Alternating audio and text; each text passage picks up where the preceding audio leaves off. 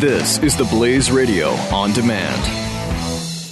The experts at Web.com want to build your business a successful website for free. Plus, we'll promote it on all the major search engines. If after 30 days you're happy, we'll continue to provide promotion, hosting, support, and maintenance, all for one low monthly fee. If not, cancel and pay nothing. Call right now and you'll also get a free .com or .net domain name for your new website, powered by VeriSign, the world's leading domain name provider. Call 800-215-0465. That's 800-215-0465. And go for Mike Slater in 3, 2, 1. You're listening to Mike Slater, part of the next generation of talk radio, only on the Blaze Radio Network. Slater Crusaders, America's the greatest country in the world. How are you? Happy Saturday. Thanks for being here. I wasn't here last week. We had the Memorial Day special. So it's been far too long. Thanks for being here. So coming up, we're going to talk about the Trump rally that he had in San Diego last Friday. Salcedo was nice enough to give me a chance to talk about it a second ago, but the San Diego Police Department did a masterful job in keeping everyone safe here. I'm looking at video of what happened in San Jose a couple days ago, and people were not kept safe, and people were attacked, and people were assaulted, and cars were surrounded, which is terrifying. Just imagine my wife in one of these cars that's getting kicked, and the windows getting banged on, and shaken up and down. It's terrifying. You're trapped. And the police weren't there. And I've seen a lot of reports on it, and they're saying police were nowhere to be found. So it just makes me super grateful that the San Diego Police Department did such a great job last Friday. So I'll tell you all about that. And all the way, tons and tons of video of it on our Facebook page. You can search for the Mike Slater Show on Facebook. There's a bunch of videos. We were there at the Trump rally at 9 a.m. We actually... so it was at the convention center. Trump spoke at the convention center, which is right downtown on the water. And across the street, there's a hotel, Hilton Gaslamp. So we were on the top floor of this hotel on the balcony doing my local show. And it was a perfect aerial view of everything, of the whole convention center, of all the protesters and coming in, and then all the rioters coming in and watching everything. And then me and my the other local guy here in San Diego, we switched. And I was down where everyone was until the very last person was arrested. The riot police came, did an incredible job, and I was standing right there with them. I'll explain this all later, but as they marched everyone back down to Barrio Logan, which is where a lot of these rioters started, about a mile away from the convention center, and arrested the very last person, and that was it, and kept everyone safe along the way. It was masterful work. I saw one pepper spray from a hand, like from police officers, like a pepper spray you would, like a canister, a small canister. And then we saw pepper spray deployed, more like being sprayed. And then like a flamethrower came out like that. And then we were in line near the end when they were shooting basically like paintballs, but with pepper spray in, right? So pop, pop, pop, pop, pop, pop, pop, pop, shoot like 10 of them at people, and then they arrest them. So we'll talk about that coming up. I guess we'll talk about the gorilla for a second. We have a video on Facebook about it. It's approaching 100,000 views. If you could go share that, that'd be awesome. Because we got to get the message out there that you shoot the gorilla every time. So we'll talk about that later too. But first, I got to start with this. Got to play this clip for you. I heard this the other morning. It's fantastic. This is in response to the press conference that Donald Trump did where he was being questioned about veterans' money, right? Remember the money he raised by not doing the debate and all that? Remember a couple months ago? And this is the press conference where Trump called that ABC News reporter a sleaze. And the clutching of pearls from the media in response to that is hilarious. So I got to play this here. This is CNN. The first guy you're going to hear is Mark Preston. He's the politics executive editor. And his whole argument, it's a horrible move for Donald Trump to attack the press. A really, really bad strategy, Donald. And then you have Dana Bash, who goes on talking about the sanctity of the fourth estate in America, the media. And it's hilarious how the media has finally found their cojones all of a sudden. The first voice you're going to hear is Ashley Banfield. Enjoy. Mark, just so we're really clear, is this a liberal-sided press that is attacking him on this vets issue and the money, or is it broad and wide, the people who have come in asking questions about where's the money, where did it go, how much was it? Is it true what you say every day on the campaign trail? Ashley, no question it is the latter and certainly not the former. Now, let's unpack this because this is a very complicated situation where I think Donald Trump was in a position to capitalize on something and go very far with it. And in fact, he has decided to take on the media, which is an absolute mistake because he doesn't want to necessarily do that. Donald Trump deciding to take on the media at this point because he doesn't feel like they are treating him well is actually not a very good strategy, to the point the question was asked to him, Ashley, do you have a thick enough skin to run for president? And he deflected on that question himself. So, as he said, this is going to be a very long summer if he is going to be combative with the press whenever he's questioned on anything that he doesn't feel like answering. One thing I will say in my answer to your question of Mark, Ashley, about whether or not it's a liberal thing to get questioned.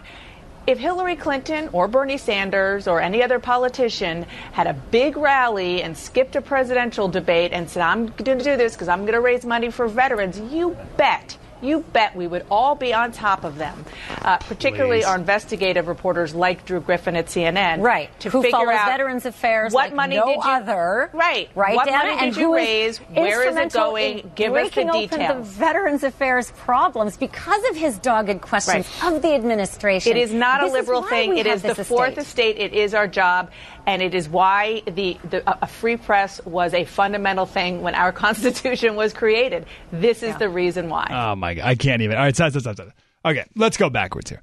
So you have Ashley Banfield and Dana Bash there celebrating their profession, their art form, the fourth estate. When's the last time you've heard anyone in the media call themselves members of the fourth estate?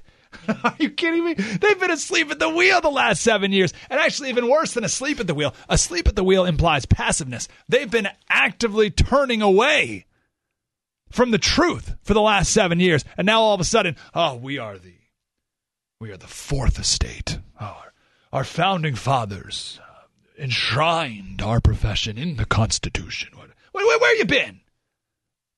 I love Banfield there saying, listen, it's our tough questions of this administration which have brought about such reform, our dogged questions which have brought about reforms at the VA. The VA is now worse than before the scandal broke out of Phoenix. Listen to me, Banfield. Worse. Wait times are longer than before the scandal broke. No one has been fired since that scandal. Where are you on that story, CNN? Tell you what, how about instead of your stupid counter in the bottom right-hand corner, letting us know to the second when your new special, The 80s, debuts, how about you put a little counter at the bottom of the screen that says veteran suicides since scandal broke? Because that's what the whole VA scandal was all about, right? Well, the first one was about putting people on non-existent wait lists, which still happens. And then the second one was about how your VA is unbelievably unattentive to the suicide hotline at the VA. 22 veterans a day is about, I've seen numbers less, I've seen some numbers more. I talked to the VA whistleblower in Phoenix who said that number's too low. So let's just go with 22 veteran suicides a day. How about you put a little counter there, CNN? No? Okay. Oh, but your questions are so dogged. It's a dogged question, fourth estate. Unbelievable. And then Bash throws out this hypothetical. If Hillary Clinton did something like this, of course, we'd ask her the same question. No, you wouldn't. No, you wouldn't. How many questions do you ask her about her emails? No, listen, you do. You do bring it up from time to time. Hillary did an interview with CNN the other day, and sure, they bring up the emails. But I mean, more than just asking her a question and then giving her a chance to vomit out her talking points of the day. About more than that. I guarantee you there's not a single reporter at CNN who has read the Inspector General's report about her emails so that they can ask deeper questions. I'm certain no one has. Because if they did, then Hillary would throw out her talking point, and then they would say, actually, on page 43 of the Inspector General report, it actually addresses what you just brought up, and it says that you're lying So what do you say about this right here? And she'd say something and they say, oh, actually, on page 46 of it, or 56 of it, I read this. What do you think about this? There's none of that. There's no that questioning. Oh, but the fourth estate. We're the fourth estate. Give me a break. Now, the first guy who said it's a bad strategy for Trump to go after the press. Are you kidding me? Brother, wake up. You're in one of the most hated professions in the country. You're sandwiched right in there between telemarketer and student loan debt collector guy. Like no one likes you. No one respects you. I bet even when you go out with friends and you're like, oh, I'm the politics director at CNN. And is anyone like, oh, wow, here, take my chair. You just everyone's like, oh, it stinks. No one trusts you. You are not esteemed. There's not a single person in this country who, after hearing Donald Trump call that ABC News reporter a sleaze, there's not a single person who said, oh, did you hear what Donald Trump is so harsh against the poor reporter? He was just trying to do his job. People are so tough on the press. They're so hard on reporters, and reporters are trying to do their job. Not a single person. Cry me a river. Give me a break.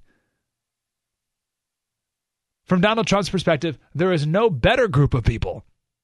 There is no greater class of elite for him to go after than the media. Universally hated. I wish I could just talk to the CNN guy for 1 minute and say, buddy, Trump is going to rip you to shreds for the next 5 months, and people are going to cheer every second of it.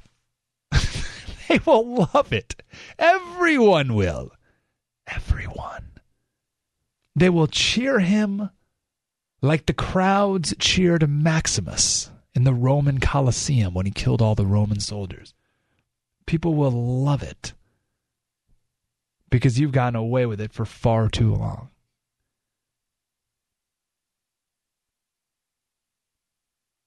I could keep ranting, but I got to go.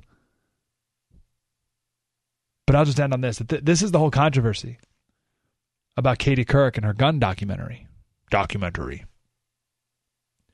What makes Katie Couric an authority on anything? At all. Like anything, let alone guns.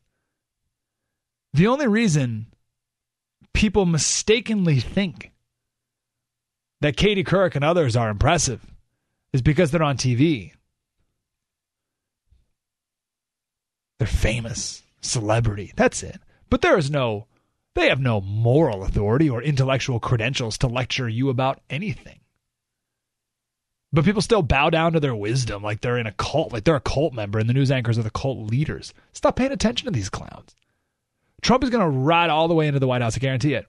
And his jet engine turbo booster packs is going to be every time he attacks the media. Listen, I've heard a bunch of Trump speeches. I don't know how many you've heard before, but he was in San Diego recently.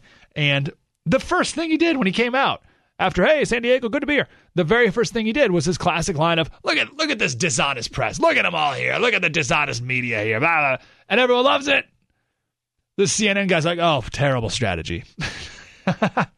There is no greater strategy. And the fact that you don't see that proves how clueless you are. Oh, the fourth estate. The founding fathers enshrined us. Give me a break. 1-800-760-KF. Or excuse me, 1-888-900-3393. Rant over. Mike Slater Show, the Blaze Radio Network. Spread the word. You're listening to Mike Slater on the Blaze Radio Network.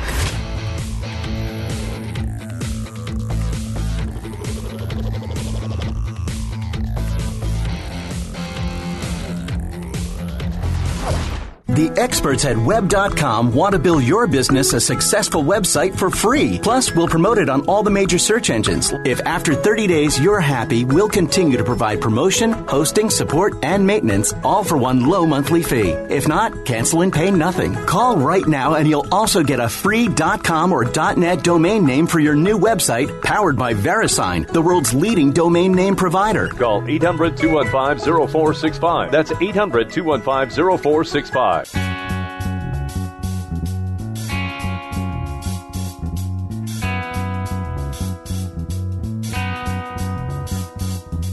Mike Slater. Maybe I'm not done ranting. So, producer Flip during the break said, it's amazing that CNN guy there doesn't even know how much his profession is hated. And when he said, oh, terrible strategy for Donald Trump to go after the press. What? What are you talking about? Huh? Seriously, it's like his profession is ranked alongside like loan sharks as like most beloved professions in America. You got your mind. And the truth is, CNN, you absolutely had a role in creating Donald Trump because you're so pathetic. And I want to speak to this. I'll give you a very personal example. Just last Friday, again, Donald Trump was in town, and I got a media pass because I work for the local radio station. So we sign up and we get credentials, and it's just this piece of paper. It says media on it, and it gives us access to everything. So while thousands of people have to wait in line to go into the convention center, I just walk right in. Just walk right in. And I love it. You walk up to one of the doors, and one of the police officers, whoa, sir, gentlemen, you can't go in here. You have to go to the back. Flash the media pass. Oh, sorry, gentlemen, sorry. Actually, you can go back in this entrance over here. Oh, thank you. You go in the side media entrance, and you see all the people going through the security and all the rest, like cattle. Oh, sir, you're in the media. Here, come back here. We have a cheese platter for you. Would you like anything to drink? Oh, sir, I'll take some cubed cheese. No problem. Right? You get an ego about that. You can't not. It's like when you get have you ever had a backstage pass at a concert? Right? You feel kind of cool. These press people think they're so special because of that. They think they're so impressive, so essential, so powerful. So then when you're in the Trump event, they put you in this area right in the front, in the middle front. And all the press people think they're so impressive here in the media section. And Donald Trump is the first politician ever to be like, hey, everyone, look at these people in the pen right there. Oh, look at the lying media, so dishonest, right? Yeah, those people deserve to get knocked around a little bit. Because the truth is, the people that are in this cordoned off area are not that special. We're not that impressive. I hate being in that cordoned off area. I'd rather go get outside of there and be with regular folk. It's amazing, though, that you get an ego about it. If you're not careful, you get an ego about that. Glenn Reynolds. So anyway, that's why these people are so clueless. Because, media. I always get treated so special. Well, you shouldn't, really. Glenn Reynolds had a great article the other day. Great headline. The headline was, why the president needs to be white, male, and Republican. Why the president needs to be white, male, and Republican. And you hear the headline, you're like, oh my gosh, this guy's super racist and sexist and bigoted. We need a white guy to be our president? So you read the article. His point is that the media hasn't done their job for 7 years. So it's going to take someone they hate, namely a white male Republican, for them to remember how to do their jobs. And that's why we were all laughing so much when Dana Bash says, we are the fourth estate. When's the last time you've heard anyone use the term fourth estate? What the heck? Producer Flip was saying like 8th grade social studies class, but all of a sudden I guarantee you, you will never hear the word Constitution used more when Donald Trump is president in your entire life. All you're going to hear about is the Constitution. Nancy Pelosi is going to be handing out pocket constitutions all of a sudden. Harry Reid will suddenly be supremely concerned with separation of powers. And it's going to be great. It'll be like all the Democrats graduated from Hillsdale College all of a sudden. So what's it going to take to get the media to do their job? Yeah, a white male Republican. Because the last 7 years, with their savior and darling in the White House, they've totally turned the other way. Now, the truth is, I don't want a president to get away with imperial powers and with executive orders. And as our president has done, redefining words in laws in order to get his way with them. I don't want those done, even when it's done by someone on, quote unquote, our team.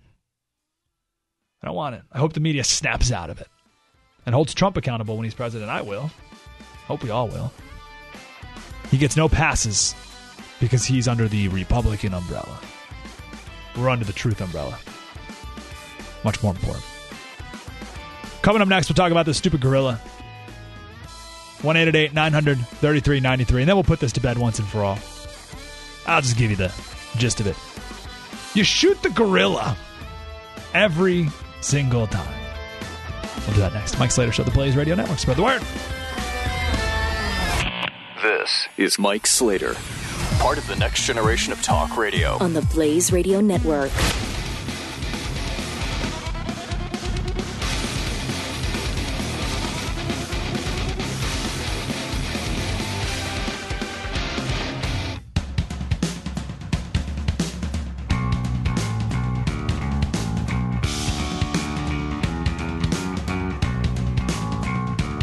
Mike Slater. All right. Gorilla. Just get this over with. Obviously,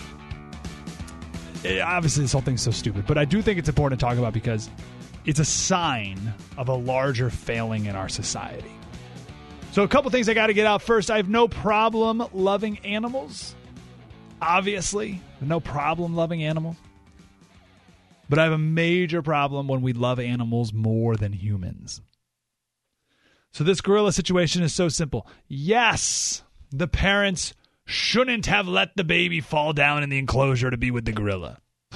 Obviously, let's move past that one. Obviously, this whole situation is less than ideal. But if you've ever had a kid, you know that it takes a split second for a kid to run away and run out of reach. I was talking to a buddy the other day, has a 3-year-old. He said the other day he was in the mall and he was in a Lids. They have Lids across the country, like a hat store. So the dad put a hat on, looked in the mirror, turned around. His 3-year-old was gone. Ran out the store to see where he went.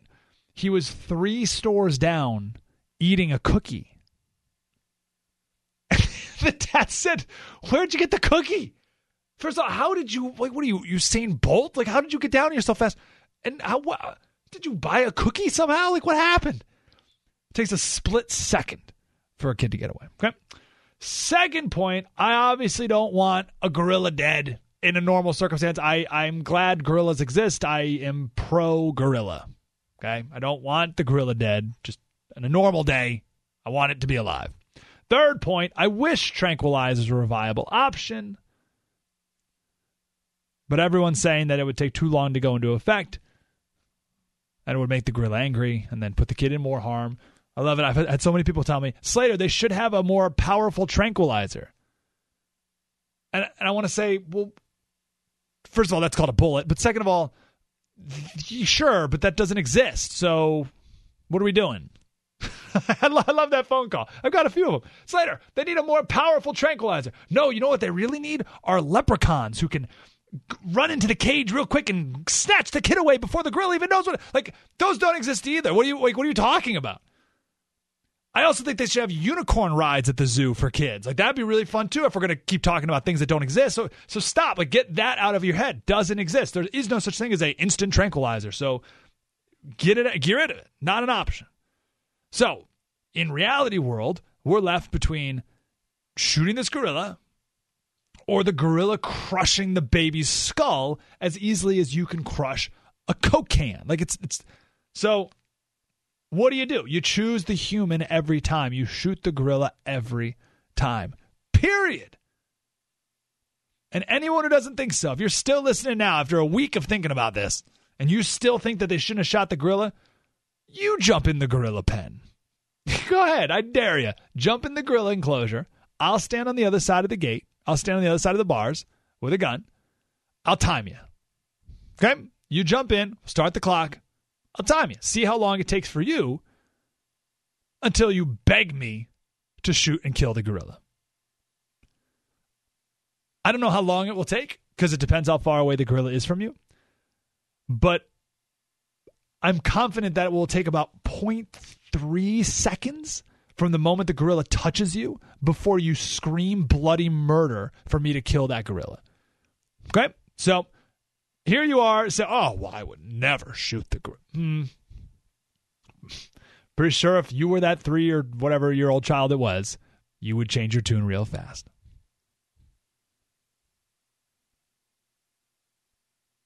People holding vigils for the gorilla.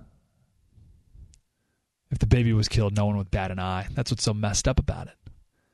So I want to read this here. This is in the name of, or you can file this under, there's nothing new under the sun. So Plutarch was a ancient Greek historian. And he wrote this in one of his books. I will change the language here a little bit to make it more easier to understand. Caesar, this is like year 40, he wrote this. Caesar Augustus, once, seeing some wealthy strangers at Rome, right? So there's some women visitors from a different town in Rome, carrying up and down with them in their arms and bosoms young puppy dogs and monkeys, embracing and making much of them.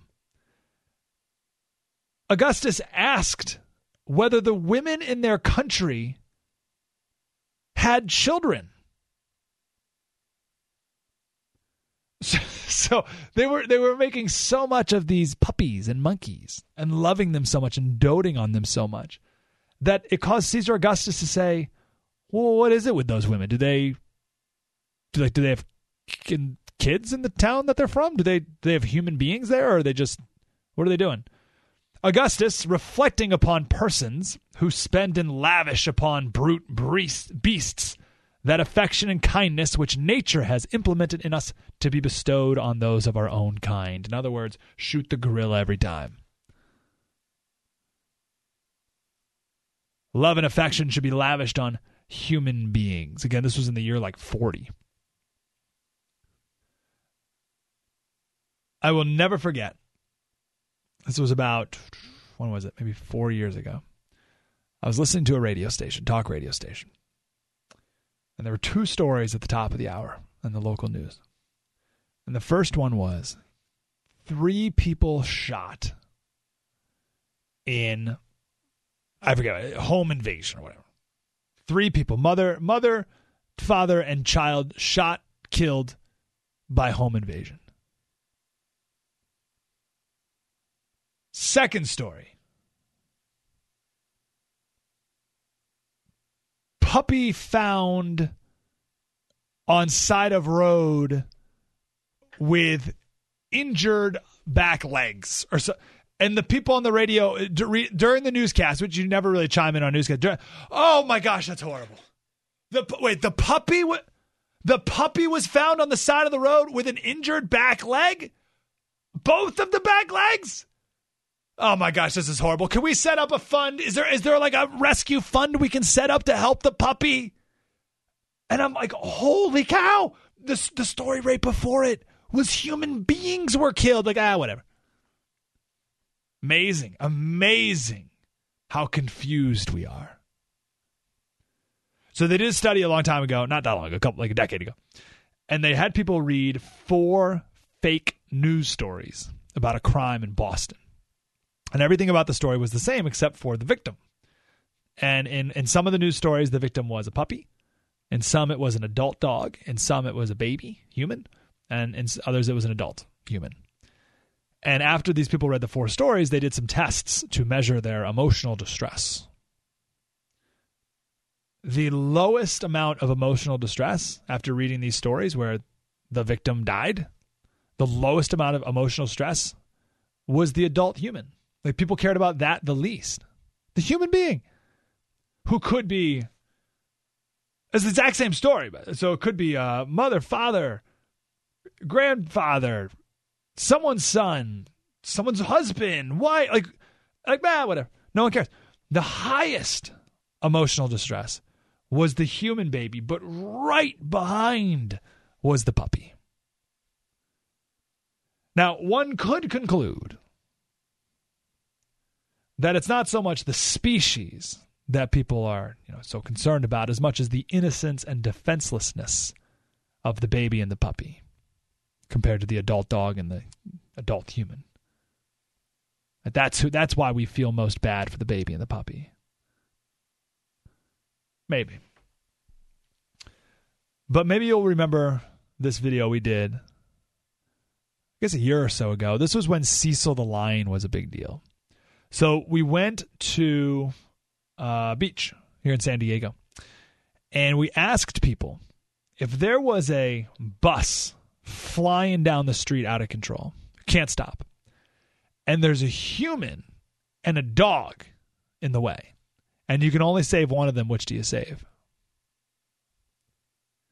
Now, I'm going to ask that to you, right? So a bus coming down the street, you can only save the human or the dog, which do you save? Now, everyone should be able to answer that question correctly, immediately. And there is a correct answer. This is not like, well, the beauty's in the... No, there's a correct answer.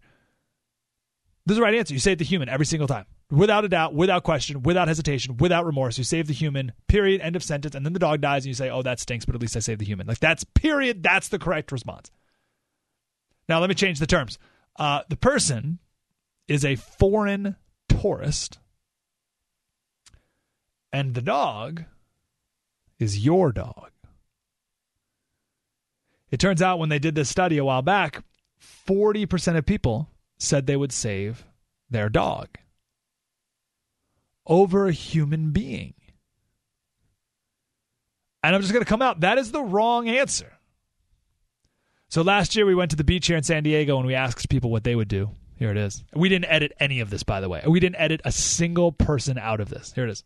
So if a bus was hurtling down the street, yes, and it was going to hit either yes, a foreign tourist or one of your dogs, and you could only save one, which would you save?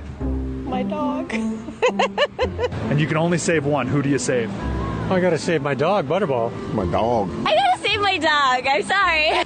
The dog.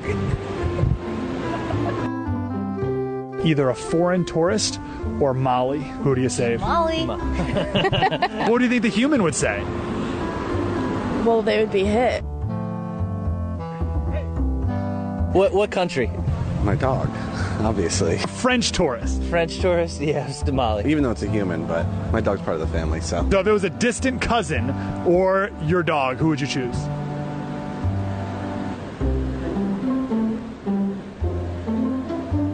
The bus is coming real fast, buddy. Okay, I guess I would say, maybe the cousin, What about the human? I'd make an attempt for him right after, Stewie. Good.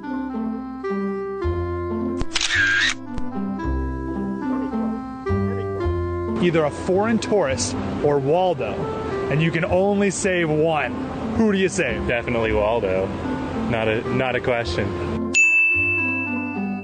Why? Wait, what do you think? I don't know. Which do you save? Foreign tourist. Easy. A distant cousin or your dog? Oh, no. So, I'm sorry. I would rather save my dog than the foreign tourist. Probably the dog, because a distant cousin, I probably don't know him as well as I know my dog. What if it was your best friend or the dog? I hate to say it, but the dog. What if it's a distant cousin? Nah. Best friend or Molly? Teresa. Wow, She can save herself.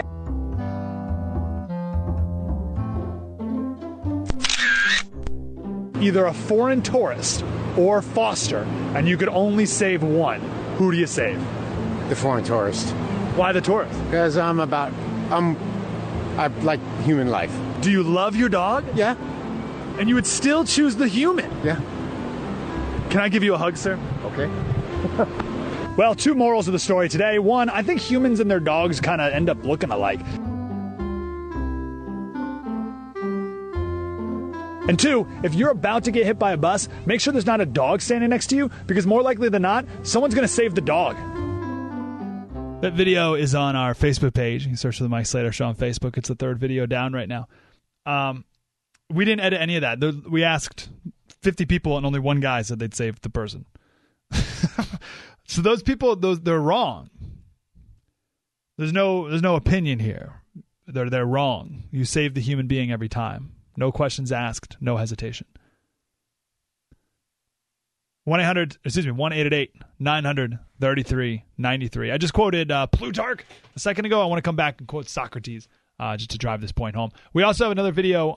The first video you see on our Facebook page is pretty much some of the arguments we've just made here in video Facebook form. And it's got 70,000 views, and it's got 996 shares. So if you share it, it'd be awesome if you could be our 1,000th share.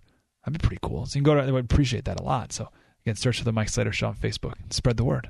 Mike Slater Show. Spread the word. Mike Slater. On the Blaze Radio Network.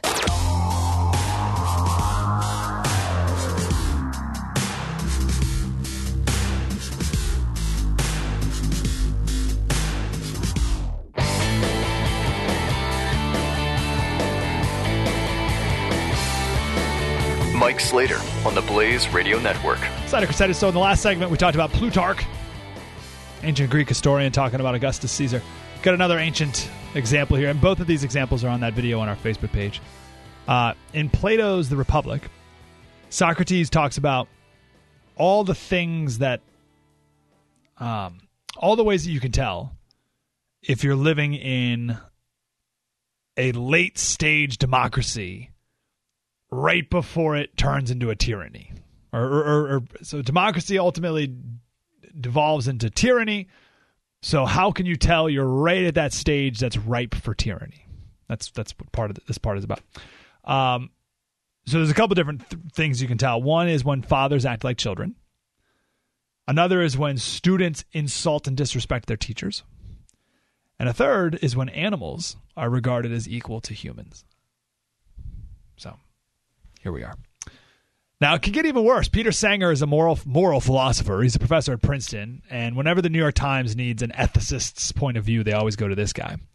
And he was asked if the house was burning down and you could save either a baby or a pig, which would you save? And he said, why should all members of the species Homo sapiens have a right to life, and other species not? This idea arises only out of our religious heritage. The idea that we were created in the image of God and God has given us dominion over the animals and that we have immortal souls, right? So you can see where this ends up. If we don't all agree, you shoot the gorilla. You're listening to Mike Slater. Part of the next generation of talk radio. On the Blaze Radio Network.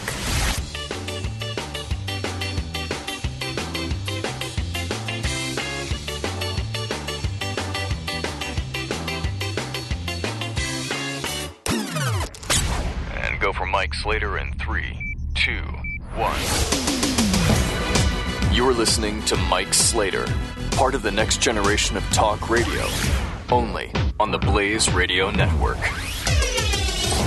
America's the greatest country in the world. Thank you for being here. Happy Saturday. Hope you're having a great weekend. I want to read this editorial here, parts of it, from Richard Fernandez. I love it when someone makes an argument that has a big theme and then throws in lots of random examples or seemingly random examples, right? Most people will see them as random, but we're smart. You're smart, so you can see how they're all connected. Glenn does that a lot, obviously. So last month, a teenager in India shot himself with his dad's gun accidentally when he was posing for a selfie. Posing for a selfie with a gun, accidentally pulled the trigger, killed himself. And it turns out dying when taking selfies is way too common. There's an entire Wikipedia page full of stories of people dying when taking selfies. Just last week, there was a man in China who was trying to take a selfie with a walrus at the zoo, and the walrus drowned him. And then a zookeeper went to go try to save him, and the walrus drowned the zookeeper. And I guess it's a thing in places for kids to take selfies on railroad tracks, on train tracks, when the train's coming. And then you get out of the way as quickly as possible, or as close as possible to the train before you get hit. And you take a selfie at the last possible second. The train often wins.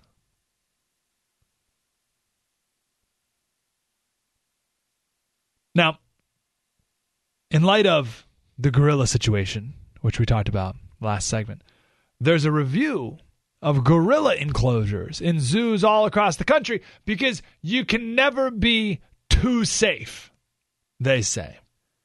You can't be too safe. Every possible failure must be guarded against and prevented. Let me say that one more time. This is important. Every possible failure must be prevented and guarded against.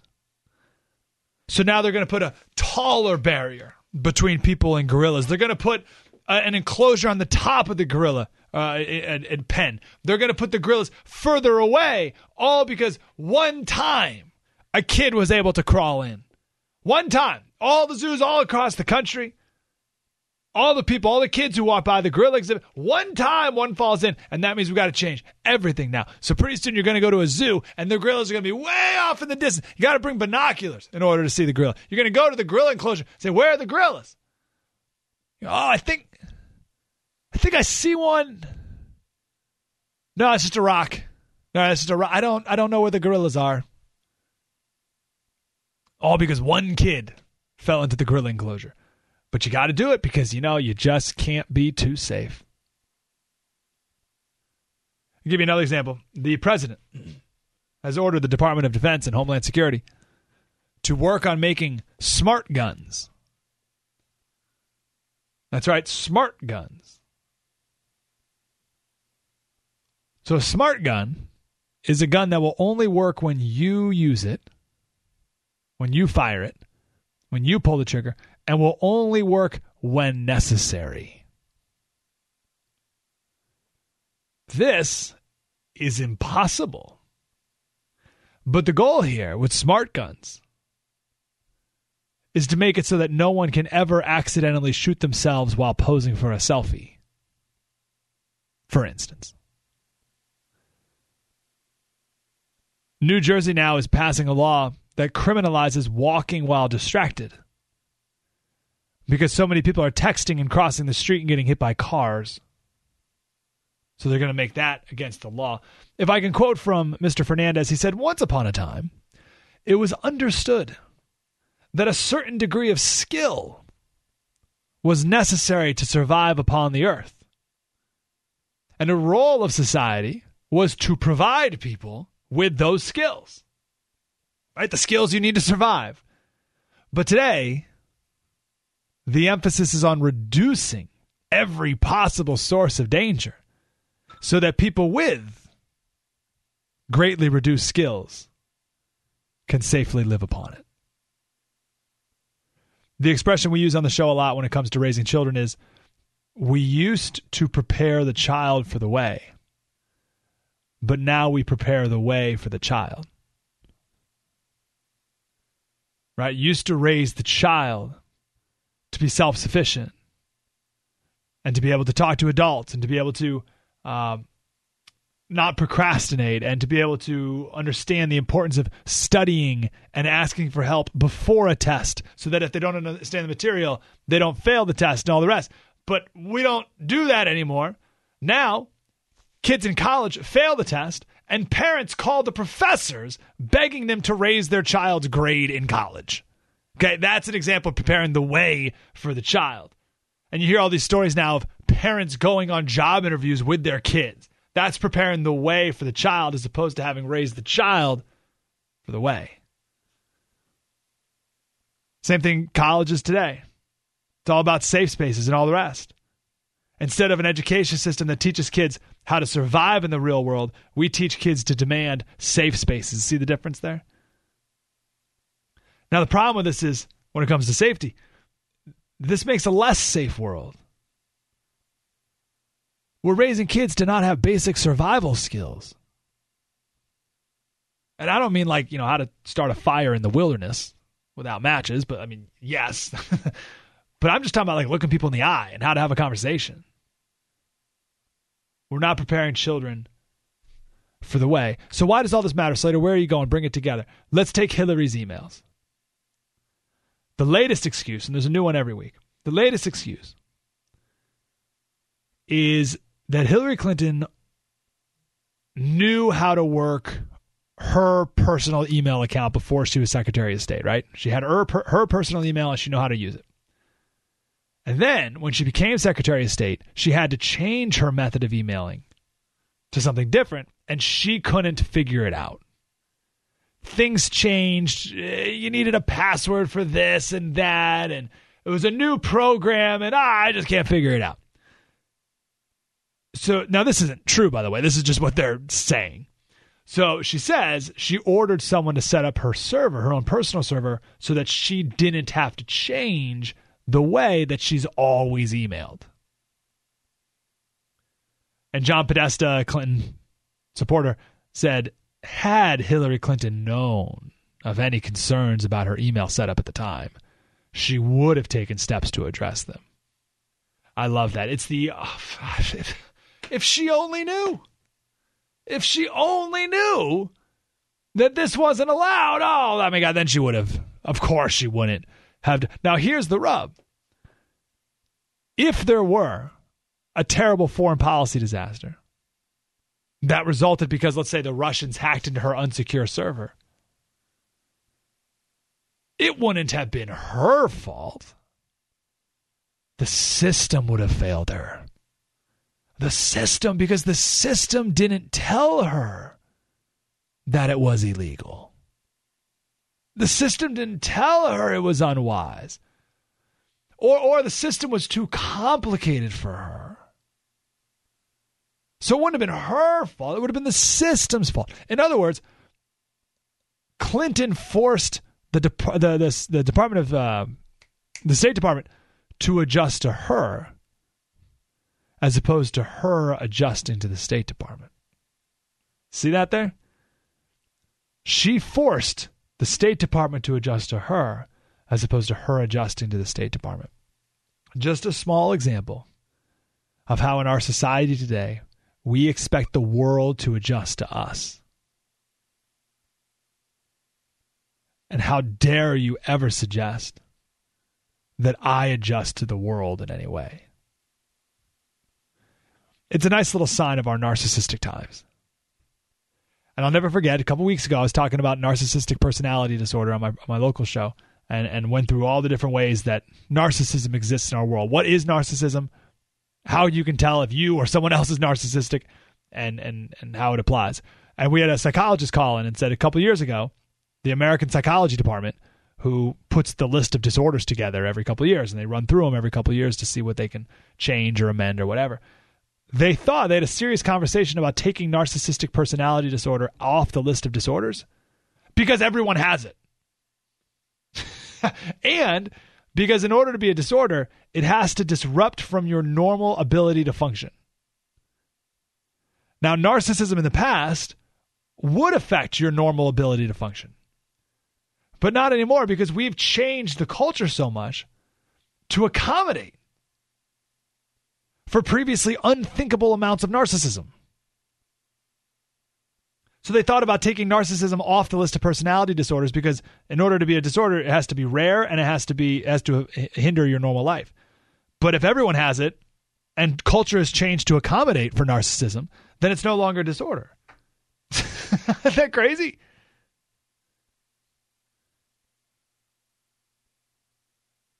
All right, I'll just put a cherry on top. We'll end here. Sugar Land, Texas. Did you see this? Sugar Land, Texas built a statue outside their city hall. Now, think about this. What if you could build a statue, or if a statue is going to go up in your town, what would you want the statue to be of? For centuries, we've made incredible statues in human history. Statues of great men, statues of biblical figures. I was in Italy recently, and we saw Michelangelo's David for the first time. It was amazing. My brother lives in London. We went to go visit him, and in Trafalgar Square is not far from where he lives, named after a great naval battle led by Commander Horatio Nelson. So at the top of the spire in the middle of the square is a statue to Commander Nelson, and just about 100 yards away is a statue of George Washington. And not only that, but the dirt that the statue is on top of is dirt from Mount Vernon, so that George Washington is still on American soil, way over in England.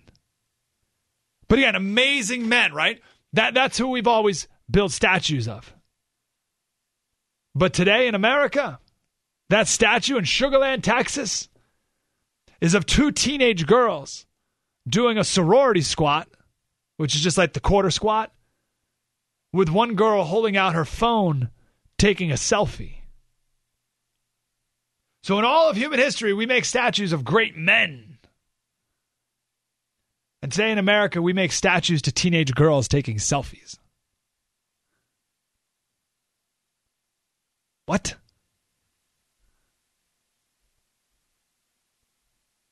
(1-888-933-93). 1-888-933-93. Mike Slater Show, the Blaze Radio Network. Spread the word.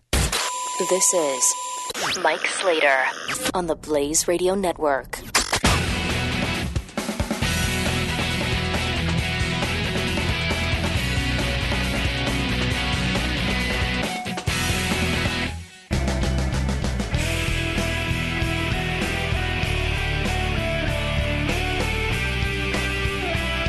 Part of the next generation of talk radio. This is Mike Slater. Slater Crusaders. I want to talk about fantasy for a second. We talked about the gorilla in the last hour, and I got a lot of phone calls from people who say, Slater, they should have a stronger tranquilizer. They should have used a stronger tranquilizer. It's like, well, yeah, but that doesn't exist. Someone wrote me an email and said they should have an instant tranquilizer. I'm like, yeah, first of all, it's called a bullet, but second, they don't. So, like, what do you? I don't know what you want. Like, that doesn't exist. It's fantasy. You're complaining about something people did in reality, and what you're proposing can only happen in fantasy. So, I don't know what you want me to do with this. You can't say that the zoo should have done something that doesn't exist. You know, in the last segment, we talked about how the president wants smart guns. Guns that can only be shot based on your fingerprint.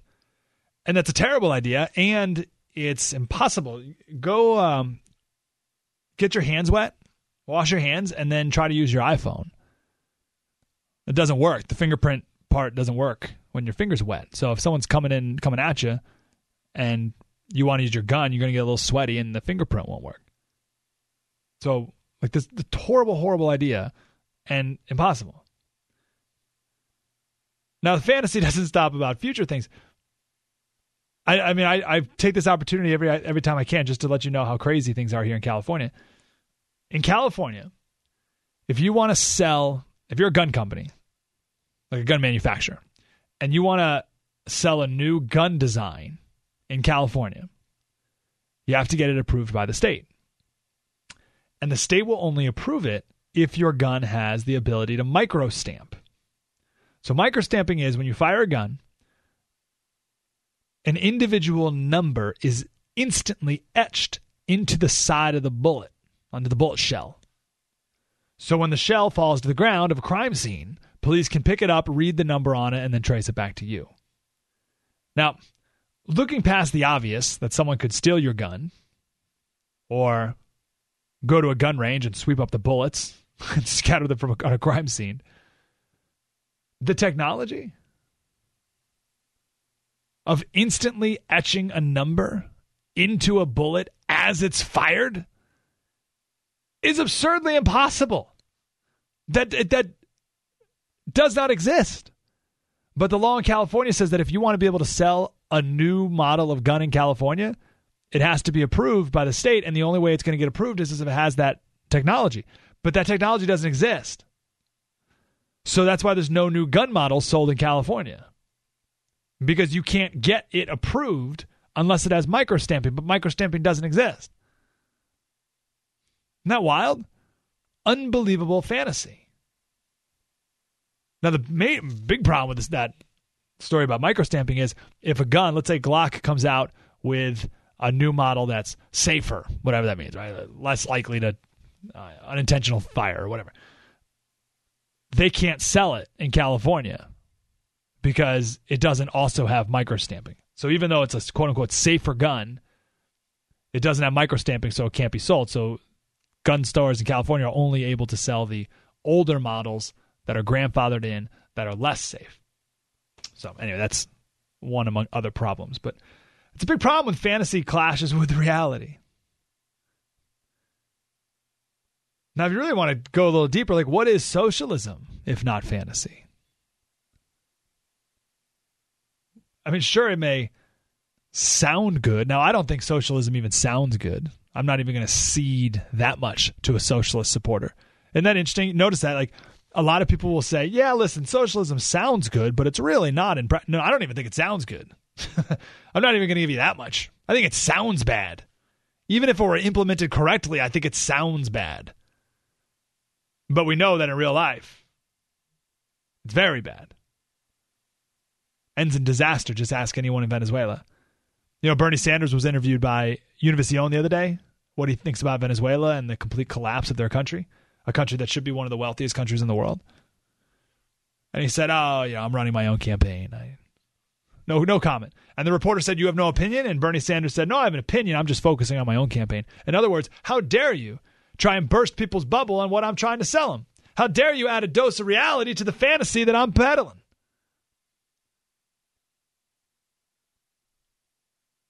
Fantasy and reality. Don't get caught up in fantasy land. You know, Bernie's in California. He's going to be in California. He has been all week. Will be until Tuesday when we vote here. And the other day he criticized Disney. He said Disney's an example of a rigged economy and they're not paying people enough money and they don't build factories in America, blah, blah, blah. So the CEO of Disney wrote a letter to Bernie, which I think is the third CEO to rebuke Bernie after Bernie attacks them. And he says, Bernie, we created 11,000 new jobs at Disneyland in the past decade. And our company's created 18,000 jobs in the United States in the last 5 years. How many jobs have you created? What have you contributed to the U.S. economy? I love that line. And of course the answer is nothing. Politicians never do. But it's just adding a dose of reality to Bernie's fantasy. Now I said that they're fantasy peddlers. I want to go even worse. I think they're poison peddlers. They're peddling poison to people and everyone laps it up. They're selling them fantasy and it's destructive. I just don't know how much longer people are going to keep buying it. I want to come back. I got one more example of fantasy. The governor of California says we're going to go on a road diet. A road diet. What is that? Tell you all about it next. Slater Radio on Twitter. Mike Slater Show on Facebook. Road diet next. Blaze Radio. Spread the word. Mike Slater, part of the next generation of talk radio on the Blaze Radio Network.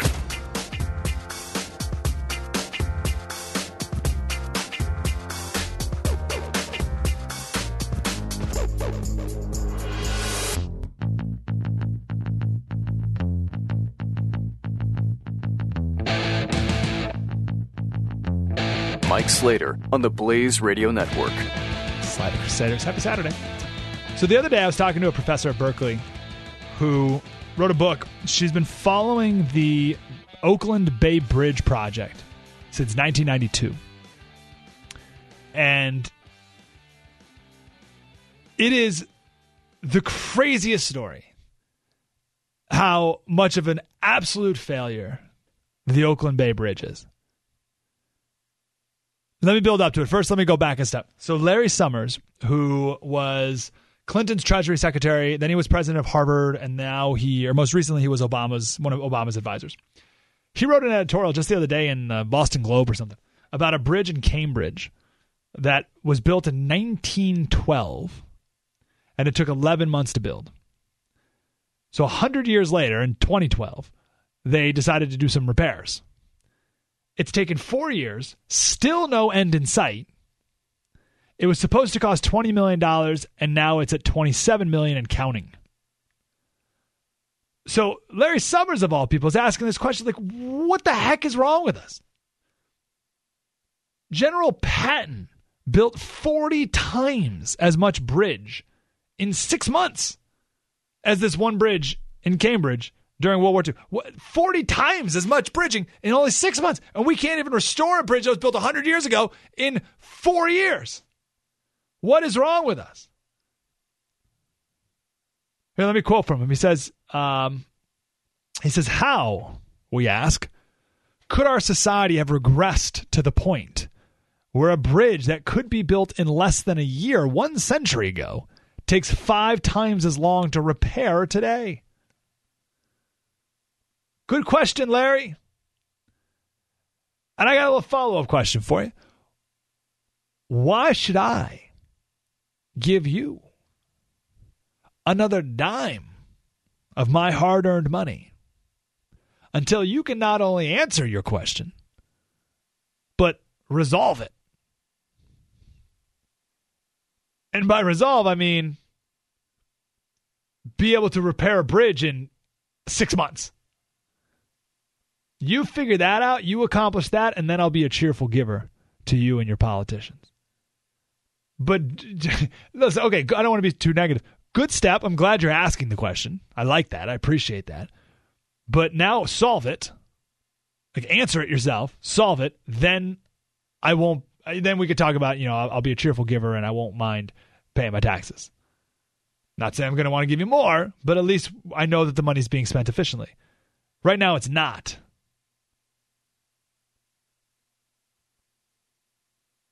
There's a pedestrian bridge by our baseball stadium downtown San Diego. Just a pedestrian bridge. It goes over a couple train tracks. It was supposed to cost $12 million, which in and of itself is insane. It ended up costing $27 million. $27 million. The Bay Bridge. Let me go back to the Bay Bridge. Started in 1992.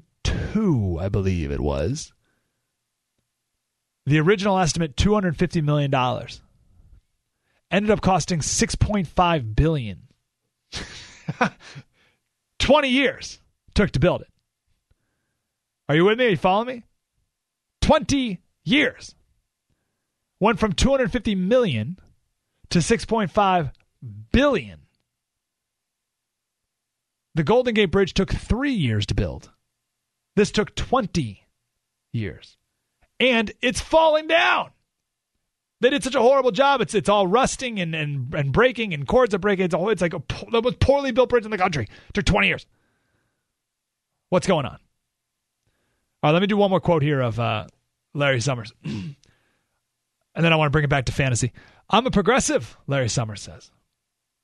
But it seems plausible to wonder if government can build... If a government can build a nation abroad, fight social decay, run schools, mandate the designs of cars, run health insurance exchanges, or set proper sexual harassment policies on college campuses, if it can't even fix a 232-foot bridge competently. Michael Barone in 2010 wrote an editorial about a bridge repair in D.C. that took years. But from the top of the bridge, when you're sitting in traffic because of all the construction, you can see the Pentagon off in the distance, which is the world's largest office building. It was built in 18 months. Now, that's incompetency, that's ineptness, that's corruption. But I want to kick up the fantasy a notch to something that's even worse than all that. So those stories I just shared are in D.C. and Massachusetts, and that's bad. But California is even worse because California has all the ineptness and all the corruption. But we have environmentalist wackoism on top of it. We have a whole new level of fantasy on top of all that.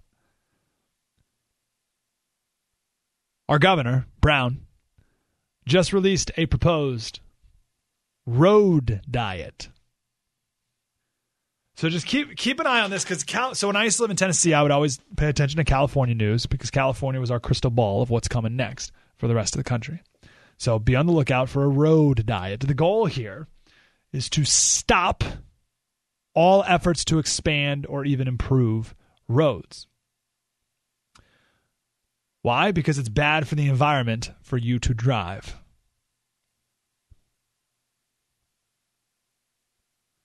So the goal, as stated, This is not a conspiracy theory. This is the goal, as stated, is to make traffic congestion so unbearable that people have to use public transit.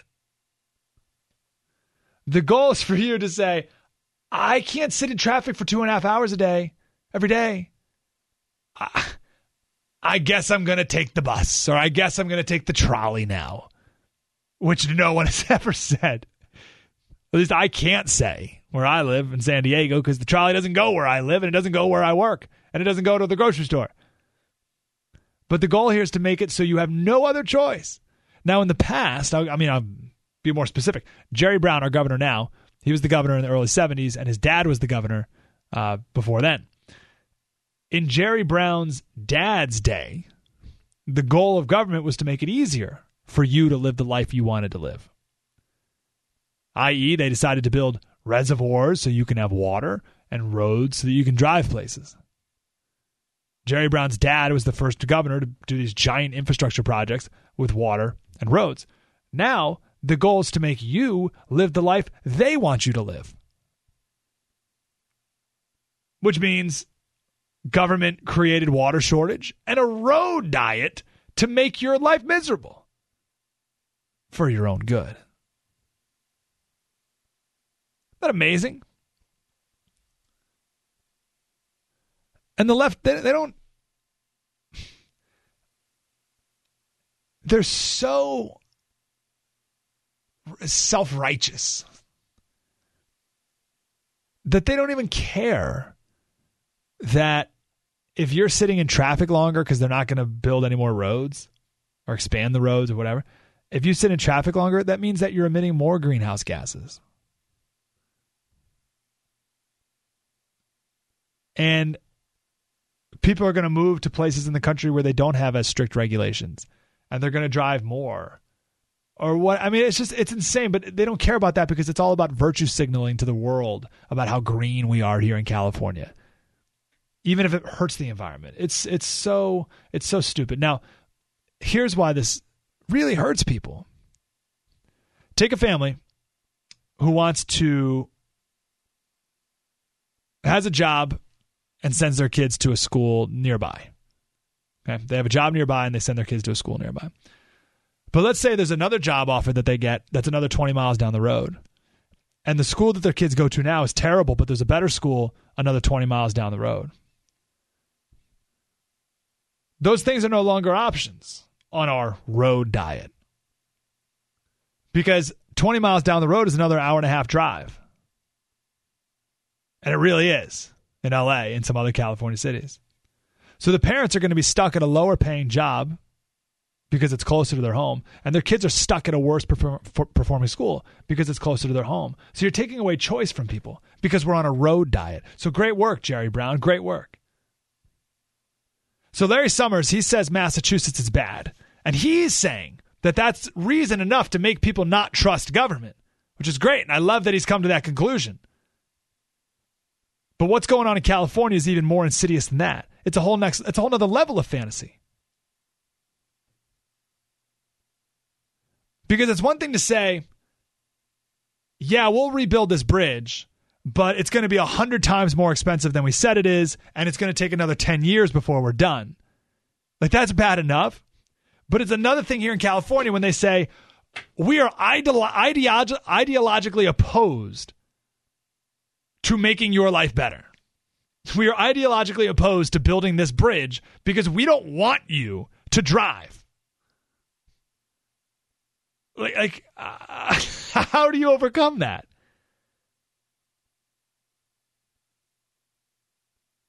I'll end on this. LA, in the last decade or so, has spent $16 billion on a rail system.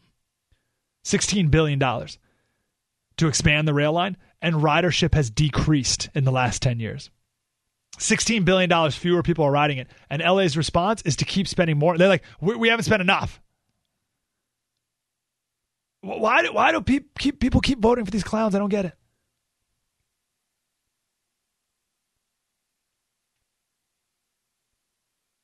But that's their new plan. Make your life worse so that you will be forced to abide by their plan for your life. That's the road diet in California. Beautiful. 1-888-900-3393. Mike Slater Show, the Blaze Radio Network. Spread the word. Mike Slater. We'll continue in a moment on the Blaze Radio Network.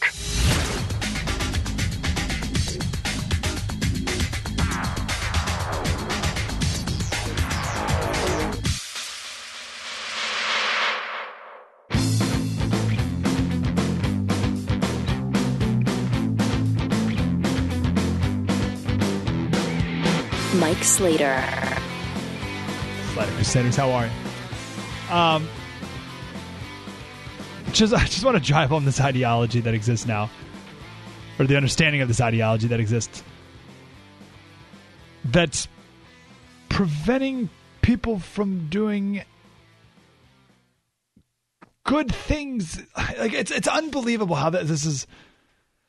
Let me tell you the story, and then it'll make more sense. I'll be able to collect my thoughts. Headline, Washington Post. The world is about to install 700 million air conditioners. 700 million air conditioners. There's only 330 million Americans. So 700 million air conditioners. Here's what that means for the climate. And I've read that. I said, the climate. The climate that matters here is that it's 130 degrees in India. The roads are melting. It's so hot. It's oppressively hot inside people's homes. People are dying. It's so hot. Let them have an air conditioner. Right? Have you ever lived in the South or been in the South or somewhere where it's oppressively hot and maybe the AC's broken for an hour? Okay, it's 120-something degrees in India right now. It's that hot. You can't do anything. It's hard to think, let alone work or do anything productive. You just have to be still. You just can't move. And then you're sweating and it's gross and you're living in filth. Let people have an air conditioner. Now, it's amazing that capitalism has lifted so many people out of poverty so quickly around the world that people are now able to afford an air conditioner. It's amazing that people are able to buy 700 million air conditioners. That's an amazing achievement of capitalism, that air conditioners are so inexpensive and that people have enough money to buy some. So it's great news that people can buy some air conditioners. But this is the part that makes me so mad. It's the first worlders who have had air conditioning their entire lives, typing on their computers in their fancy D.C. offices. By the way, Washington, D.C. used to be oppressively hot. It used to be a miserable swamp.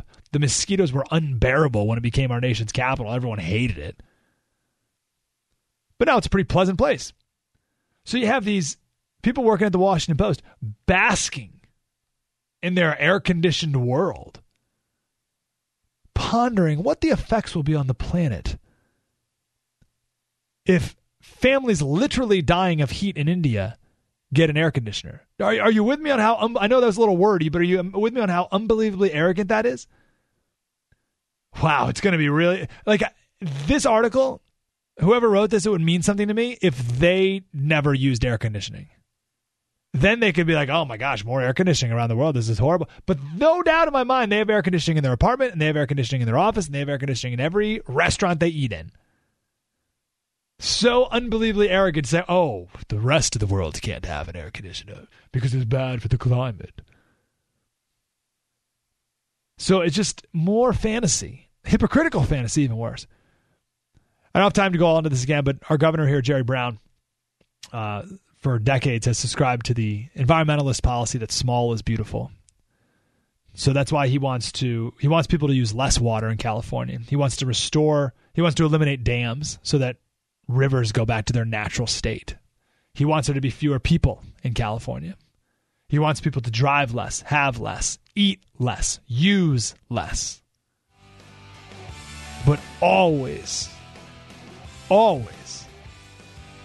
pay more. 1-888-900-3393. All right, I want to come back with, we'll tell you all about Trump coming to San Diego last Friday and how our police here did an amazing job. And we'll break down Hillary's speech she gave the other day in San Diego as well. It's next. Mike Slater Show. Spread the word. You're listening to Mike Slater Part of the next generation of talk radio. on the Blaze Radio Network.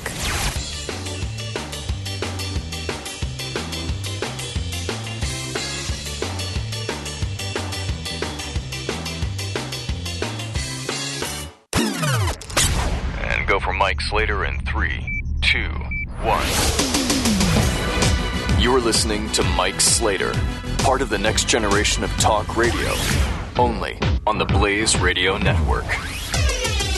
Slater for Centers. America's the greatest country in the world. Thank you for being here. Third hour. You're having a great weekend as well. We got a lot more to do. I want to. So we've had a lot of election stuff here in California this last week because we vote on Tuesday. Now we were really excited for it to be a Trump-Cruz day on Tuesday because it was going to come down to California. Alas, that didn't happen. So kind of popped a balloon here of excitement. But now it looks like Bernie might win California, which would be pretty interesting, too. Now, I want to tell you two facts about California voting so you can be smarter than all your friends. One says that Bernie doesn't have a chance, and one says there's a glimmer of hope. So the first fact is 70% of California votes are by mail. And most people send those in already. 70% of the votes. So if Bernie has a last week burst, it doesn't make that big of a difference because most people have already voted. You with me? Let's say there's a huge bombshell let's say Hillary goes to jail tomorrow. She still might win because most people already voted. They mailed in their ballot last week. That's 70% of people. So that hurts Bernie Sanders. Something that helps Bernie, though, or at least gives him a little glimmer of hope, is that since January, there's been 1.5 million new Democratic voters, people registering for the Democratic Party. 1.5 million. It's a lot. That's a 250% increase from the same time period in 2012. And obviously, most of that enthusiasm is going to go towards Bernie. So Bernie's going to have a lot more voters than ever expected. So that's a glimmer of hope for the Bern, but we shall see. Now, coming up in the next segment, I want to talk about Trump giving a speech in San Diego last Friday. We'll tell you all about that, the police response, the protesters, all the rest. But Hillary was in town the other day. When was this? Thursday? And she gave her big foreign policy speech. So because I was here in town, we took it live, and I got to listen to an entire Hillary Clinton speech. I had to listen to an entire Hillary Clinton speech and picked up on a couple things that I haven't noticed before because I can't listen to a whole speech of hers. It's near torture. Anyway, so her speech about foreign policy and against Trump, it was pretty much the same thing as Mitt Romney's speech against Donald Trump a few months ago. It was really just 43 minutes of listing reasons why Trump is no good.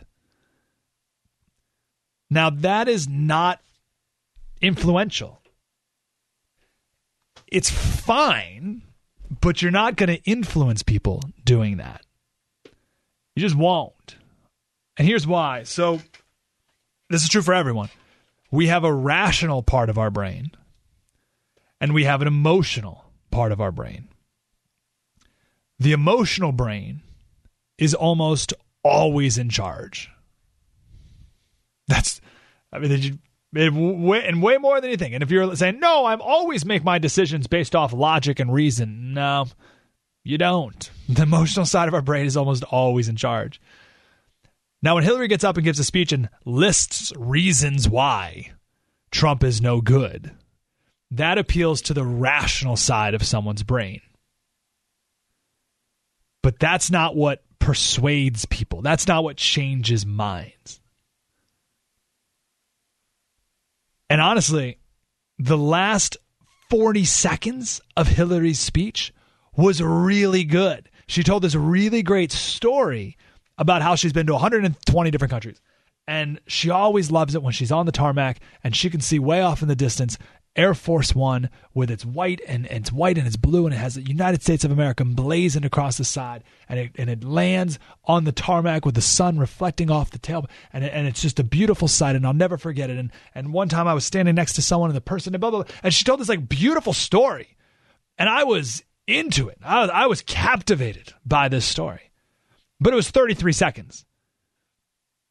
And no one was paying attention by the end. But if she could tell that, if she could keep that for 43 minutes, now you're talking. Because now you're appealing to the emotional side of a brain. So, if you're just listing reasons on the influence scale from 1 to 10, 10 being I was super influential, listing reasons is like a 2, like a 1 or 2, even if they're really good reasons. No one's going to be influenced that way, ever. We don't change our minds based off of reason and logic.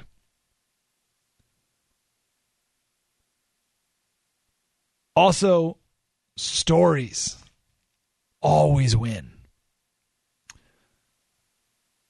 I want you to imagine you're driving down the road and you see someone with a sign, a hitchhiker with a sign on the side of the road. And the sign says, Albuquerque, wherever. Think of a city near you. Okay. What are the chances you're going to pick that guy up? Or not even that. What is that? How does that make you feel? When you see a guy on the side of the road with a sign that says where he's going, the city he's going to. Now, what if you're driving down the road and you see a hitchhiker on the side of the road and he's holding up a sign and the sign says, going to grandmother's house for Christmas? Whoa. That's totally different. Why? Tells a story.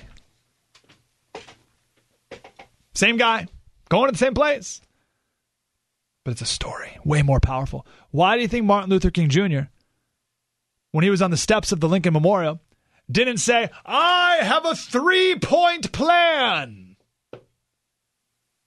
He said, I have a dream. Little white boys, little black boys, playing on the playground. He told a story. Way more powerful, way more influential. Hillary Clinton got up there for 43 minutes, listed things. And it doesn't matter how good that list is, you're never going to influence anyone. Now, we talked about the gorilla earlier, right? How you got to shoot the gorilla.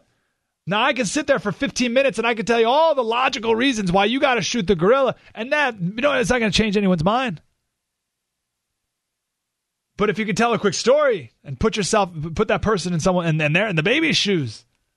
Be like, hey, imagine you're in that gorilla pen. Imagine the gorilla's grabbing your leg. What would you want me to do to the gorilla? Right? So you see how the storytelling is totally different. So Hillary didn't do that, which is why it didn't influence anyone. Okay, that's point number 1. Point number 2. She's taking an interesting approach. And I got to give her credit because at least it requires thought. She's wrong, but at least it required some level of thought. So Trump says, what's his logo? What's Trump's slogan? All right, everyone knows it. That's why it's so good. Make America great again. Hillary's thing is, whoa, America's already great. Because Donald Trump's over here saying, make America great again, as if America's not great. I think America is great. And we're going to make it better, blah, blah, blah. So you can almost see her next slogan, she's on slogan number 7, might be something like already great. Which is pretty good.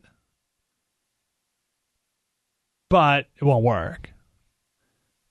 Because here's the deal. People genuinely feel in America like we have lost something. People feel like we're not as great as we used to be. Or as great as we could be. Every year they ask people, are America's best days behind us or in front of us? And a record number of people, now a vast majority, I want to say it's like 58% of people think America's best days are behind us. So maybe Hillary's approach would work if people did think America's best days were in front of us going along the path we're on right now. But that's not, most people don't feel that. So that's why Make America Great Again will resonate much more with more people. Now, why? There's something called loss aversion. I don't know if we've ever mentioned it on this show, so let me do this briefly. People are way more motivated by avoiding loss than they are by achieving gain. There's two ways I like to put it simply. if I told you that you had to do this task in order to not lose a dime, or you can do this task and you gain $1, most people will do whatever it takes to not lose a dime.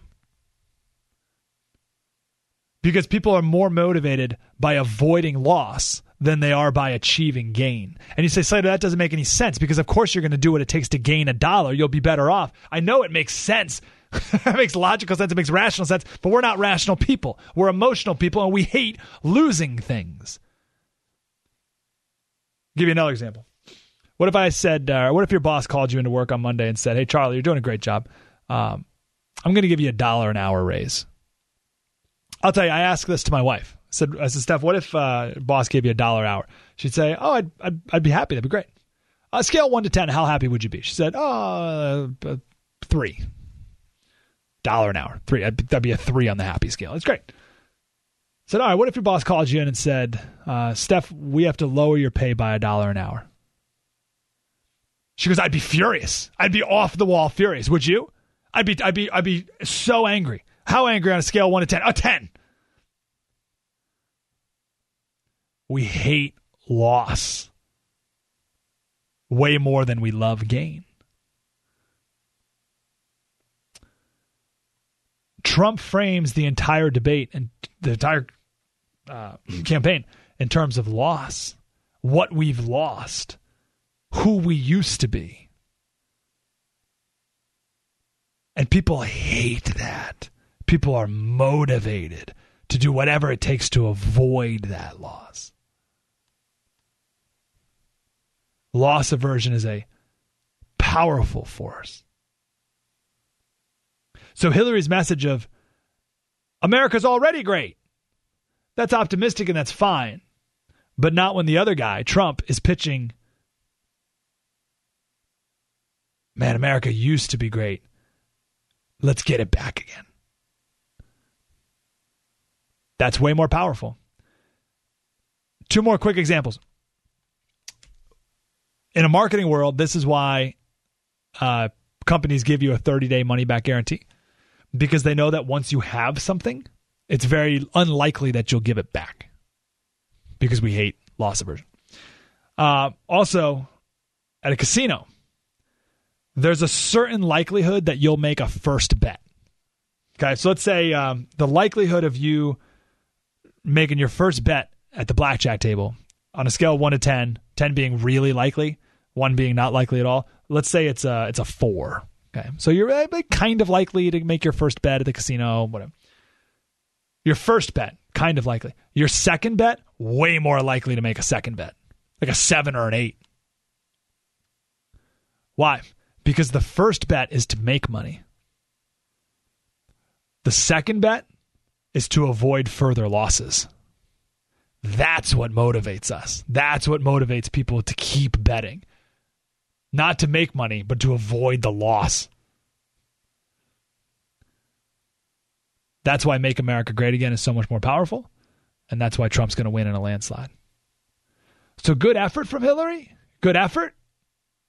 But not going to work.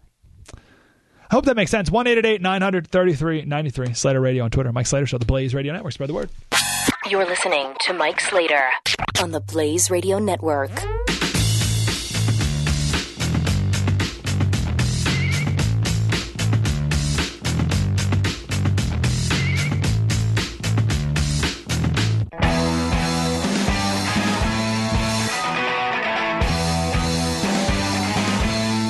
(888-900-3393). Mike Slater is on.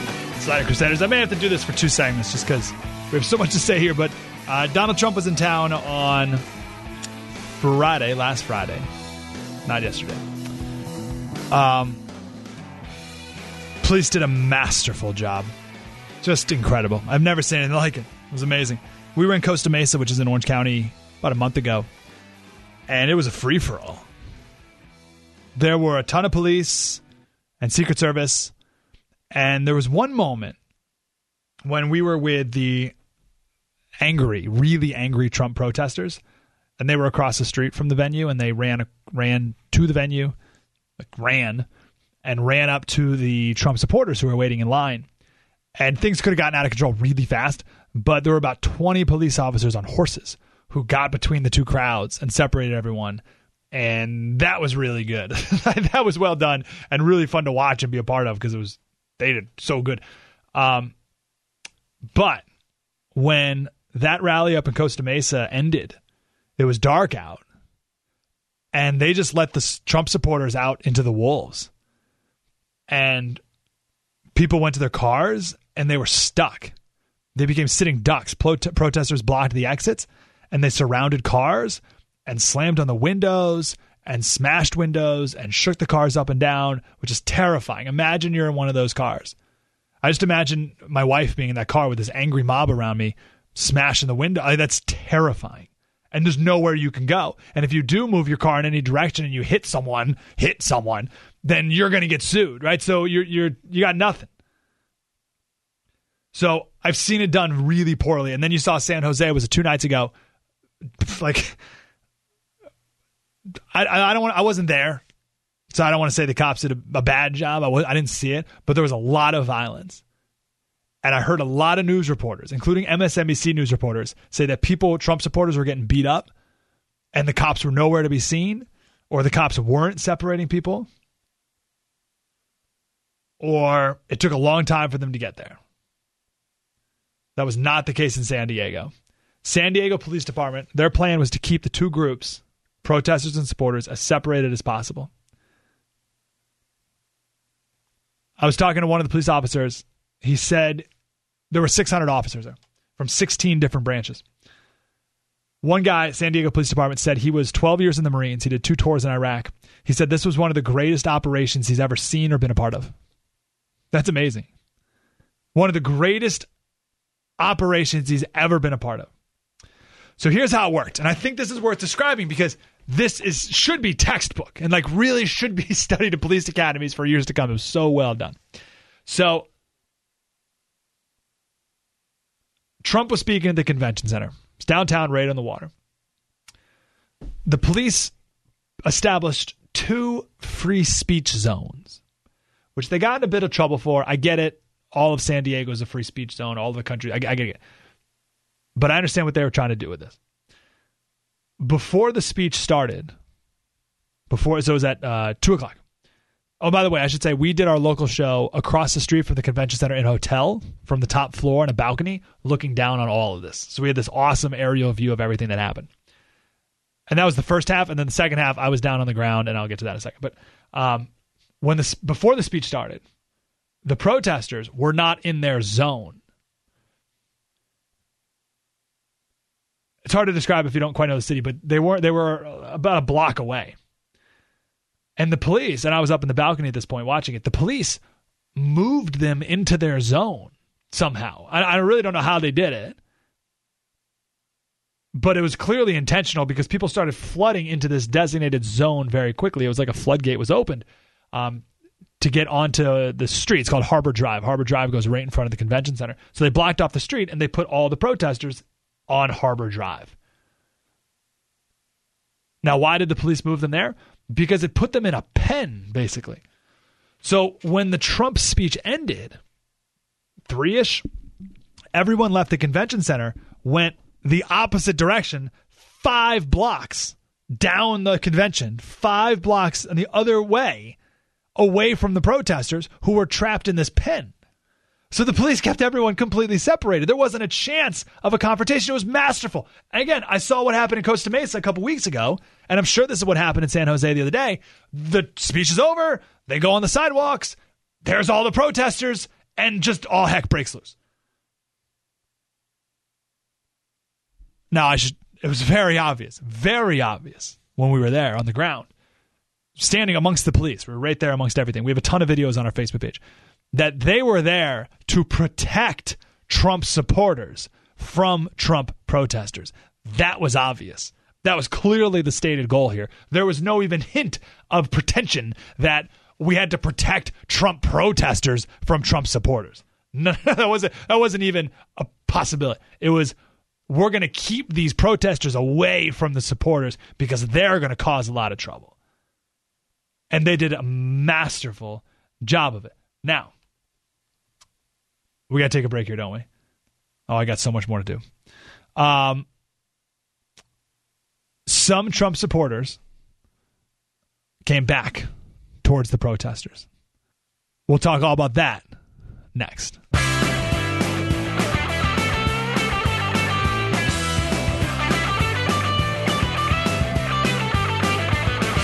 This is Mike Slater. All right, we got a lot more to cover here about Trump in San Diego last Friday. So, did an amazing job keeping people separated. But some Trump supporters, mostly kids, like frat kids, came back towards the protesters. And some protesters trickled from their pen. And our producer... So when this happened, I looked around as people were exiting and the protesters were in their pen, waving their Mexican flags and throwing stuff at the police officers. Again, we have a ton of videos on our Facebook page. You can search for the Mike Slater Show on Facebook. A ton of videos. I left because I went and did a Fox News interview from a studio. It's like 2 blocks from where all this happened. So that took half an hour. So when I got back, our producer is underneath the Hard Rock Hotel, again, right across the street from the convention center, and things are getting crazy. And he's got a camera, and that's where he got a lot of footage of, his name's Miles, producer Miles. He got a lot of footage of protesters taking a veteran's Make America Great Again hat off his head and lighting it on fire. Got a video of someone throwing a skateboard at the back of a Trump supporter's head. Things got pretty bad. And that's when I got back there and I said, holy cow, like, this is getting ugly. So I get in the midst of it. And no, I should say this too. We talked to the police chief, Shelley Zimmerman, before the everything started. And she said that the police will act swiftly and decisively if anyone's causing trouble. And I thought, yeah, right. I've heard that before. So I'm standing in the middle of these protesters, again, outside of their designated protest area. And the riot police line up 5 deep and start pushing. And say, move. Every single move. Getting people out of this courtyard area in front of all these restaurants and pushing people back into this free speech zone, back onto Harbor Drive. Shoulder to shoulder. They got their batons and pushing people. Now, I'm 5 feet from the police. There's a bunch of protesters sitting on the ground. Now, do you remember a couple months ago, maybe it was a year, it has been over a year ago, I bet. There were a bunch of kids protesting at some school. I want to say it was a University of California school somewhere. And they were blocking the entrance to the president's office or something. I don't know. And they wouldn't move. So a police officer walked up to them and pepper sprayed them all in the face. Remember that video? Didn't look good. So I'm thinking, oh, well, here we go again. I mean, we have all these protesters sitting on the ground. What are these police officers going to do? I mean, the optics of this are going to be awful. Probably 30 protesters sitting on the ground. And again, I'm thinking, well, how are they going to get them up? Well, pretty easily. The cops rolled up to him and said, get up, and pulled him up. And then kept pushing him just like everyone else. And I'm watching this. I'm standing on top of a bench at this point, and I watched it and I said, oh, that's how. Like, that worked pretty easily, actually. So they got them all on Harbor Drive. Now, this is where it got even more fun. Once they got on Harbor Drive, there's nowhere the protesters could go except for east, back down the road. Now, east is where they came from. There's this part of town called Barrio Logan. It's sort of the Hispanic part of town. This is where the protesters started, Chicano Park, marched down Harbor Drive to get to the protest, to the convention center. So the police, they were 6 deep on Harbor Drive, so you weren't going west. The convention center was on one side, but it was a couple feet off the ground and there was a fence, so you couldn't go that way. And you couldn't go the other side because there were trolley tracks there with a fence. So they were trapped. You could only go back east. So the riot police lined up, start marching east. And everyone they got nowhere to go. So they're saying, move, move, move. And at first it was, like people were resisting. And then it was pretty obvious that, well, we got nowhere to go here, so I guess we'll go.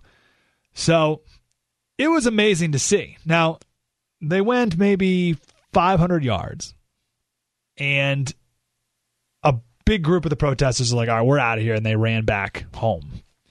But there were maybe 50 people who weren't. They weren't leaving. So that's when the police parted. It was unbelievable to watch this. Again, that's why it was just masterful. One line, so there's two sides of the road, right? Harbor Drive, big road, maybe two lanes in each direction. Yeah, 2 lanes in each direction. So on one side, they parted, armored vehicle drove to the front, and they went over the loudspeaker. This is an unlawful assembly. Go home right now or else you will be arrested. They said that twice in English, twice in Spanish. Kept moving forward, and anyone who was too close to the officers, about 5 officers would run real fast, like boom, like that, like shoot off from the front lines, tackle the person, and then push them back into the line of people, into the line of police officers, and like swallow them whole. It was unreal to watch. I'm right there. I'm standing 10 feet from the police officers. I got my media pass. Well, so I had my media pass in my pocket because it broke off. So I had it in my pocket. So at one point, 5 police officers ran to me. And the front guy grabbed my arm and took me to the ground. And I said, media, media, media. And I grabbed the thing out of my pocket. And they backed off. I'm like, get out of here. It's like, media. So they almost got me. But unbelievable to watch.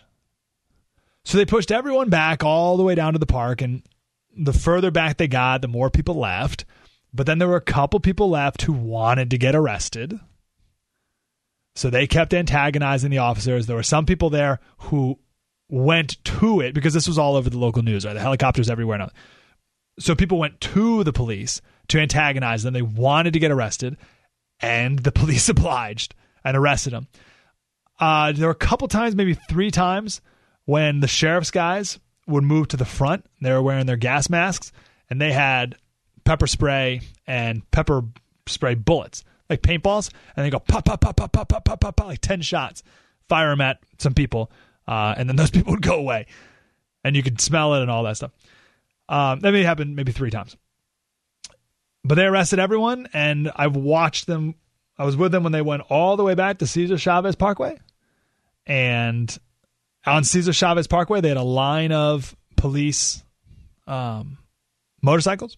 So you weren't going past Cesar Chavez Parkway. And if you were at that point, if you were still on Harbor Drive, they just walked up to you and they arrested you. And I watched the very last person get arrested. And I was on the phone with our radio station, broadcasting live throughout it all. And I said, well, that's it. That's the end of that. That there's no one left here. And I said, all right, I'm going home now. It's like 7:30. It's about to get dark. And I'm going to leave. They arrested every single person that was left. And that was it. Peaceful conclusion. Perfection. Absolute perfection. We got a video on Facebook of, I think this is more in the beginning of it all. And I'm just sort of saying, oh, here are the police here. There are some more police over here. I don't know what's going to happen if the people, blah, blah, blah. I'm sort of describing, narrating what's happening, what the scene is. And I got this comment. As a proud former member of the San Diego Police Department, I can say that they are second to none when it comes to crowd, mob, and riot control. I was able to participate in the Rodney King riots on Mobile Field Force 2 and the 96 Republican National Convention on Mobile Field Force 3 at the Convention Center, the very place the above video was shot. SDPD, America's finest. I can't stress enough how even just fascinating it was to witness it. And what an amazing job they did. Just textbook. And that's why it's such a shame, because this was last Friday, and then I'm seeing what happened in San Jose the other day. And I don't know if maybe just the layout's different from where the speech was to everything. And I don't know if the logistics were more difficult. But I just wish... That's why I keep saying this is textbook. Because every police department needs to watch how this was done. It was perfection. And then, of course, you have the obvious point that there were no Trump supporters arrested. In fact, we got a video of early. So I got there at 9 a.m. The speech was at, or I got there, 9 a.m. and the speech was at 2. So there were already probably 3,000-4,000 people lined up to get into the convention center well before the speech. And some of the police arrived. So we got video of police arriving and the Trump supporters giving them a round of applause. Applauding them.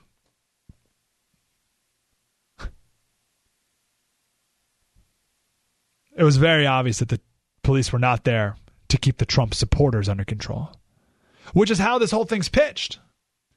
But I don't think it can be pitched that much longer that way because it's so obvious now that Trump supporters are angry and violent. That lie can't continue. And again, when they were in San Jose, I'm watching these MSNBC reporters, CNN reporters say, this is out of control. And people are finally turning against the Trump rioters, especially the ones waving Mexican flags.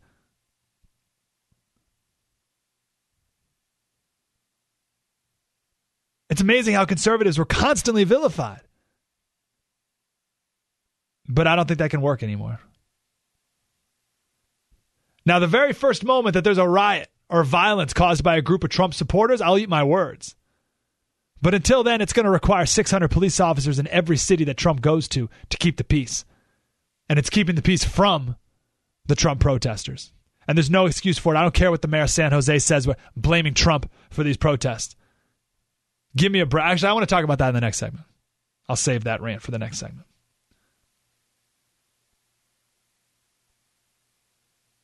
San Diego Police did an amazing job. Again, all these videos are on our Facebook page. You can search for The Mike Slater Show on Facebook. 1-888-900-3393. Slater Radio on Twitter. We'll chat about San Jose next. Mike Slater Show. The Blaze Radio Network. Spread the word. You're listening to Mike Slater on the Blaze Radio Network.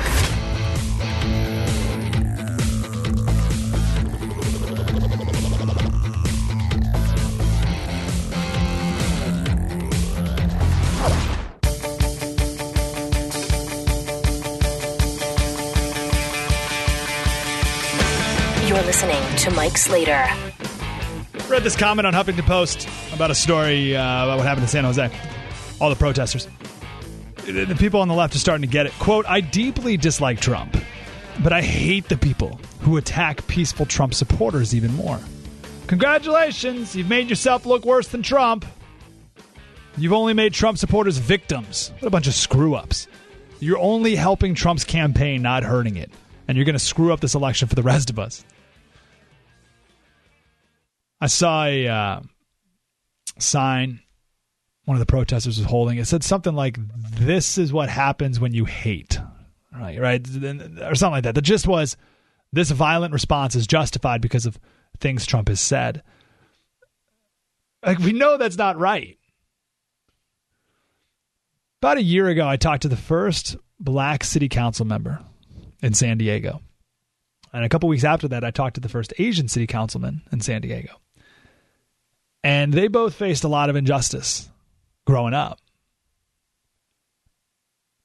And they both said, independent of each other, that they were never going to let other people's actions make them hate.